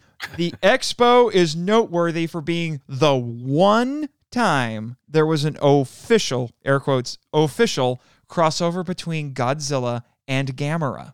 Ah, and I did hear about this too. Yes. A stage show. They did a stage show. They even had Haruo Nakajima in the Godzilla suit. So actually, I heard about this not realizing that it was at the expo. I knew that there was a stage show of them together, but I didn't realize it was actually a part of this expo that we were talking about in this episode. The interesting thing is that it was actually made to promote this movie. And it not only had Godzilla and Gamera, it also had Jiger, Gorosaurus, Manila, and Space Gauss. It was co-produced by Toho and Daiei. Kanomura, Corn Job himself, was the MC. Nice. And they originally were going to have 3 performances a day, but suit actors were having a rough time of it, so they ended up only doing 1 performance a day. Sadly, there's only a few seconds of footage and a few photos of this that exist, and that is really tragic because they would be playing that on repeat probably here on the island. I'm not a big part of the fandom, so to speak, and so I don't know how much like fan fiction there is about Godzilla versus Gamera, but even outside of the fandom, there are some of the questions of Godzilla versus Gamera that I've come across. I find it interesting. I mean, as far as popularity, obviously Godzilla has Gamera slammed, but... Yeah, well, don't tell that to the board because in their infinite wisdom, like I said, they made Gamera king of the monsters and, yeah, trouble. So, did you know they buried a time capsule at the event? Was it to be opened 5,000 years later? Yep, in the year 6970. It was donated by the Mainichi newspaper company and the Matsushita Electric Industrial Company. We're going to be waiting a long time on that. That's the thing that I hate about time capsules is you have to wait for them to get opened. Yeah. That is all I gotta say. That is the longest one I've ever heard of. Most of the time I hear about something that's like, 50 years or 100 or something. 5,000. I want to know what was in this. What is in this thing that they think is going to last for 5,000 years? That I couldn't find. I would have loved to know what the contents of this time capsule were. Well, they're not going to tell us what the contents are, because then what's the use of having a time capsule if you're just going to tell everyone what's in it to begin with, right? Yeah. Now, you kind of hinted at it a little bit, Ben, but there is a commemorative park called Expo Park that's at the event's location now. And the Tower of the Sun is still there, so you can still go see the Tower of the Sun. So yeah, I'm not gonna make a trip just to see that. But if I was in the neighborhood, I would absolutely go out of my way to see it. You're close enough now. I mean, this is Ogasawara, but yeah. Although you're a family man, you got to get home, so I understand. Yeah. The fact that you're here to hang out with me for a little bit is tremendous privilege. So I'm going to have a link to this in the show notes. If you would like to hear Stan Hyde, who's one of the organizers of G-Fest, tell fun stories about when he went to the expo as a 13-year-old kid. He did a presentation for the Kaiju Masterclass online convention last fall. So you can take a look at that video. It's actually where I got some of the information that I presented here. But one last note, there's going to be another World's Fair in Osaka. They won the bid for Expo 2025. Now, it's not being held at the same location as Expo 70, but it's going to be in the same city. And the theme is going to be designing future society for our lives. So there you go. A current day World Expo just doesn't excite me as much as this from 1970 and the World's Fair in Chicago and some of those things. Like, those excite me when I hear about them. I hear about this one, it's like, okay. It's not quite as interesting for you. You're feeling a little nostalgic there? I don't know. All right, Ben, there you go. City of the Future. Something tells me that Expo 70 might have had a little bit of an influence here on Monster Island. I would not be surprised. I mean, you've seen some of the stuff they got here. Some weird architecture, I have to admit. Yeah, definitely architecture that looks futuristic but feels old. Yes, indeed. Anyway, with that out of the way, I think it's time that we... Oh, Jimmy. Must you remind me? Of course you must remind me. But on the other hand, I don't like the idea of being shot into space. So yes, it's time for me to read a little something from the Monster Island Board of Directors, my Orwellian overlords. Although admittedly, this is a good couple of weeks old. It was originally posted on Twitter on May 15th. But here we go. On this day in 1951, Dr. Paul Stewart Sr. helped develop and administer the first ever kaiju vaccination to one of our residents, lovingly named Kooky Bernie, aka the Giant Claw. Here you see Dr. Stewart, and there's a photograph with this, and then assistant Bill trying to lure Bernie over the music. We are pleased to announce that in celebration of this momentous bit of history, we are providing free COVID-19 vaccinations to all of our residents and volunteers on the island. These vaccines are optional, and for legal reasons, we cannot force you to get them, but we would like all of our wonderful staff to consider the safety of some of our oldest residents who call our humble island their home. As a team, and with a little luck, we can stomp out COVID once and for all. We trust that you all will be on board with these efforts, enabling us to get back to a normal way of life and helping creatures big and small find a better way forward. Thank you, the Monster Island BOD. So there you go. Can we move on now? I think the stomping out of COVID is something that everyone wants to do. And I think that really, if you're going to stomp it out anywhere, Monster Island is the place for stomping. So. This is true. I'm just a little bit nervous because I think Dr. Dante Dorif, who has appeared on the show once and is now in charge of special projects here on the island, I think is handling that. And Damon Noyes posted on Twitter that everyone doesn't need to worry because apparently the mutations caused by this vaccine only last for a couple of days. But the memories last forever. Yes, they do. Anyway, with that, we can now get to a very important segment of the show, the Patreon shoutouts.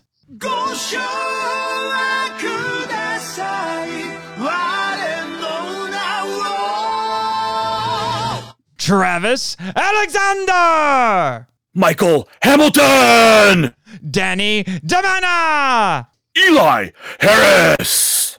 Chris Cook! Damon Noyes! And finally, Bex from Redeemed Otaku! Thank you so much to all of you, my wonderful, wonderful patrons. And if you, listeners, would like to join MIFV Max on Patreon, starting at just $3 a day, check out the show notes for this episode. And thank you, Ben, for tapping into your inner anime character to help me with that. $3 a day? $3 a month, excuse me. See, you beat me. Yeah, you beat Jimmy to it. Yeah, you're sharp, man. Yeah, well, Jimmy and I, we got to stick together. Yes, you do. Yeah. All righty then. All right, and this is the part now where I tell you what our next couple of episodes are going to be, listeners. Our next episode is going to be the first of a new series of minisode episodes. That's right, Godzilla Redux. I'm going back to that well because by popular demand, you've told me that you would rather hear me cover it again as opposed to checking out what I did in my previous podcast life. So we begin that series with the original 1954 Godzilla. And my plan is to have my core group of tourist co-hosts, which hopefully will consist of Nick Hayden, Timothy Deal, and my friends Joe and Joy Metter. I'm really looking forward to that. When was the last time you checked out the original Godzilla, Ben?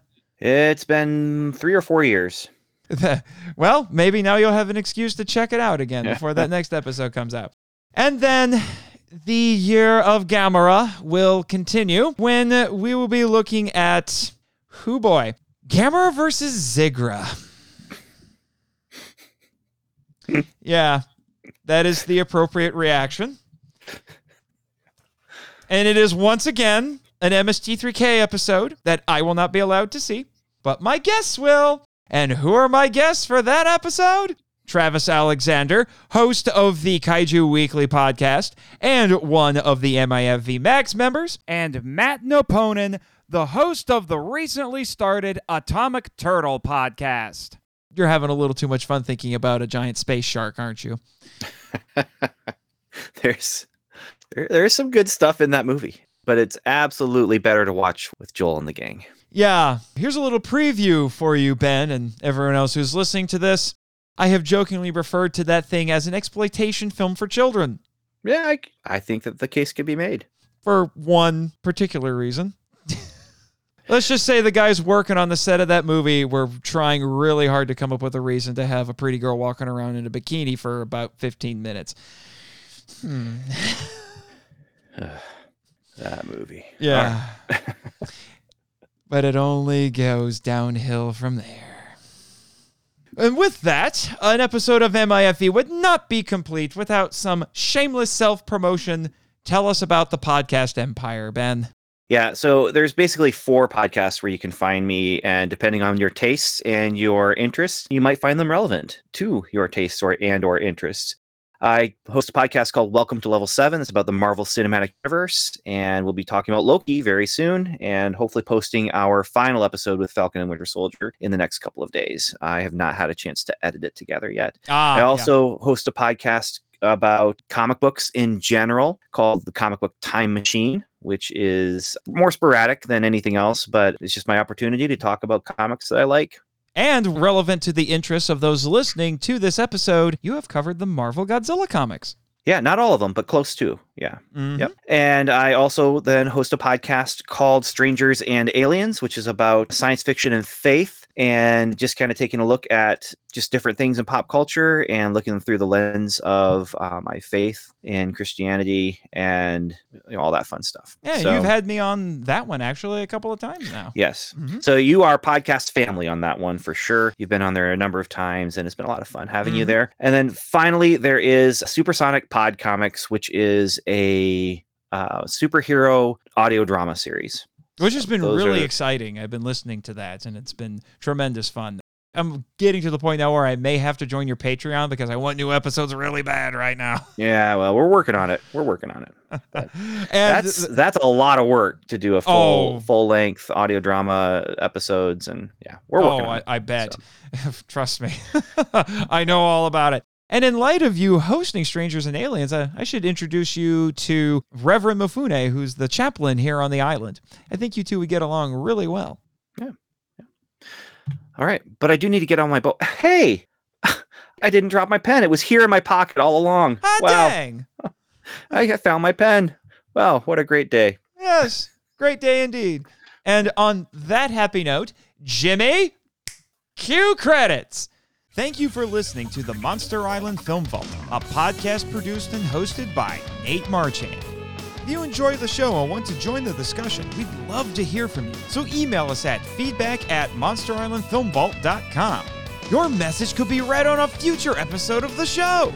Our website is monsterislandfilmvault.com. Follow us on Facebook and Instagram at Monster Island Film Vault, and on Twitter, where our handle is at the Monster Isla 1. You can also follow Jimmy from NASA on Twitter at NASA Jimmy, and the Monster Island Board of Directors at Monster Isla BOD. I have fulfilled my contractual obligations! And be sure to subscribe to us on YouTube, Spotify, and Twitch. The podcast logo was created by Tyler Souls from TylerDrawsComics.com. Our theme song is Wanderer on the Offensive live edit by B33J, Sarax, Juan Madrano, and Nonsensical Lexus, which is a remix of Counterattack, Battle with the Colossus, and The Open Way, Battle with the Colossus by Kowatani from the video game Shadow of the Colossus. All film and audio clips belong to the respective copyright holders, and no infringement is intended or implied. Please rate and review us on Apple Podcasts and or Podchaser to spread the word about the show. You can also support us by joining MIFV Max on Patreon. The Monster Island Film Vault is a Moonlighting Ninjas media production. Sayonara! Well, Jimmy, I would say that was a pretty good day. That was one of the snappiest broadcasts we've ever had. I am so glad that we brought Ben back for this episode. Oh, yeah, I totally agree. I mean, it's hard to compete with you and your best friend in Virus. I mean, these kids just weren't all that memorable, and... Trick or treat for UNICEF, Mr. Marchand. Were you planning on leaving anytime soon? Dr. Dora, if I presume. I fancy seeing you here. It's been a while. Actually, have we ever met before? You mean you called in the show once, but yeah. Well, this is our first face-to-face appearance. I hope I don't disappoint. I've been told I am aggressively handsome. Sure. What's with the big needle? Well, Mr. Marchand, I have just come by to show you my excruciatingly pretty face. I'm here on what you might call a mission. A mission from your friends at the board. Oh, yeah, those guys. What's that mission? Well, as I'm sure you've probably been informed, there's an incredibly dangerous virus that's currently ravaging the planet, and, well, I'm just here to ensure that you're doing your civic duty. It's stabby time, Mr. Marchand. I've got your vaccine right here, and you're not leaving until I've administered it. Jimmy, can you do something about this? He locked the door? You mother... Oh, now, language, Mr. Marchand. You know I listen to every show, and this is a family program. Yeah, I wouldn't want you to say anything that might upset the kiddies. We're off the air, right, Jimmy? Good. Then I can speak a little bit more freely. But, okay, I guess apparently this is no longer optional for me. So, okay. All right. I'll roll up the sleeve here for you. Just get it over with. Yes. Roll it up slower. Yeah. No, faster than that. Okay. Perfect, okay. perfect. Yeah, there you go. And stop. Stop right there. Stop Okay. right there. Stop right there. Oh my God. It's perfect. Okay. No higher, no lower. Okay. You seem a little bit disturbed, maybe even nervous, Mr. Marchand. Well, yes. I've heard stories about this vaccine. I've heard that since you're now head of special projects, you've made some improvements. Oh, yes. You see, I was given a special task. I was presented with a challenge. Back on the mainland, a bunch of incredibly intelligent people have put together a remarkable vaccine. Multiple of them, in fact. I'm sure you've heard of them. Yes. Yes. Well, I'm very happy to tell you that all of those magnificent, amazing vaccines, your Modernas, your Pfizers, the ones that are actually, saving people on the mainland and preventing death, saving lives, getting people back to normal, doing good for the world. That's not what I'm giving you today, Mr. What? Marchand. No, hold on now. I don't want you to be nervous. Listen and hear me out. We couldn't get any of those actual functional vaccines to the island, I'm sorry to say. So what I have here in my magical syringe is something a little bit different, something I cooked up right here in my lab, right here on Monster Island. Oh, interesting. Are you going to get it patented? Patent what? Isn't that a movie? Well, never mind. I won't. No. Don't panic. I just want you to know I've taken every precaution. Granted, I didn't have the blueprints for the original vaccines, and I kind of had to wing it. But I think we'll both be very, very happy with the results. I hope so too. I've heard that the mutations are only temporary. The Damon Noise told me about that. Oh, they wear off within a couple of days. The one exception would be the giant mushroom that's stampeding across the island right now. I don't know what they're calling him. Is that the one that was supposedly killed by an Ultraman or something? Yeah. Well, I don't know if he was killed. He's still out there, still causing trouble, still being beautiful. Okay. So beautiful. Okay. Just stick it in and get it over with. Okay. All right. But first, I must ask a few questions. Okay. Do you have any allergies I should be aware of? No. Oh, well, bananas. Bananas hate me. Bananas want to kill me. That's why I never volunteer to feed Kong, because, the bananas will kill me before the monkey does. Well, then I'm sorry to say your side effects might last 2 to 3 weeks. Mother trucker. All right. What's the next one? Well, I have a few more simple questions here. Are you known for your work in the theater? On occasion. Why? Literally no reason. I'm just trying to scare you. You're succeeding. Is it working? Yes, Jimmy, can you crap? He turned his speaker off. Oh, mother. All right. Listen, it's all in good fun, Marchand. I hope you're not actually scared. I'm just trying to be funny. I know I'm not really all that intimidating. Not very. Anyway, are those Here all? we go. Okay. All right. Here we go. Stabby, stabby time, Mr. Marchand. Here comes the airplane, and poop. Now it'll all be over in a second, Mr. Marchand. Hold on. Oh, wait, I forgot to ask you if you're allergic to mushrooms. Not that I know of. Well, that is a relief. And, well, I should probably take it out. Yeah. And out it goes. There we go. Okay. Now, Mr. Marchand, that wasn't so bad now, was it? No, I only had a few flashbacks to visiting the doctor as a child and getting my kindergarten shots. That's all. Yeah.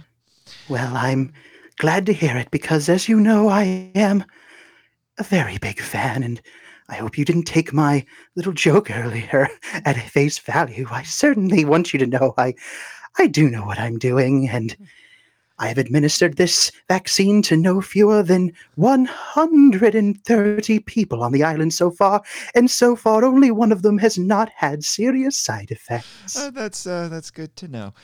Just before you go, good doctor, I have a question for you.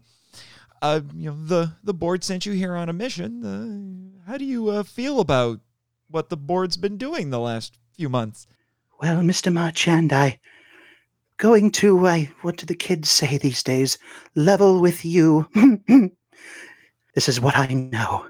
Earlier today, I was contacted via a note slid underneath my door. It told me to give you the shot, and it was signed The Board. I looked at it for a minute, and then I was hit with a revelation unlike anything I've had since my last mushroom injection. I've never really heard of this board before today. So, honestly, if you're looking for insight, I can't say I can help you. All I know is they told me to stab you, so here I am. Okay. That's all I needed to know. Got a Band-Aid? Well, I have a used one. If you could just give me a moment, I'm sure I could remove it. There might be some errant hairs stuck here and there, but if you'll just allow me to... That's okay. That's okay. I think we'll be fine. Are you sure? Yeah. It will only take a moment. Yeah, that's okay. I think we'll be fine. Yeah, Well, I think we have a first aid kit in the green room. We'll be okay. Okay. Okay. Well, in that case, I must get back to my precious mushroom children. I haven't seen them in so long. I've been so preoccupied with my new responsibilities. They must miss me so, and dare I say I miss them more than life itself. It has been so long since I have tasted of them, since I have consumed, since I have been among them. Well, Mr. Marchand, there's nothing left to say but toodaloo.